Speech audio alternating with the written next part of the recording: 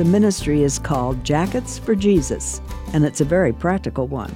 Every Sunday night, Pastor Eric Denton takes a team of people more than 50 miles from Riverside, California, to the streets of Los Angeles to feed the street people a hot meal and share the love of Jesus with them. People for whom this may be the only gift of love they ever receive. And oh yes, if they're cold, they get a good previously owned jacket as well.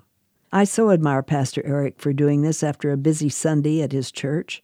But as a result of his willingness to go, he has a treasury of unforgettable experiences. One Sunday, Pastor Eric invited everyone in the food line to bring a well-deserved birthday card the next Sunday for Jody, the woman who for over a decade has been in charge of preparing the meals they serve each week. Jody told Pastor Eric that one woman stopped to tell her she wouldn't be able to be with Jody for her birthday. But reaching into her personal belongings, the homeless woman pulled out 3 dirty, crumpled $1 bills and pushed them into Jody's protesting hands. The end of all she had, a gift from the heart. Looking at the grimy bills, Pastor Eric thought, I wonder how many people ever receive the gift of a person's entire fortune. A meal and time together with a friend made her not hesitate to give all she had in thanksgiving. The Bible cautions, the love of money is the root of all kinds of evil. But Pastor Eric says God can make all things good.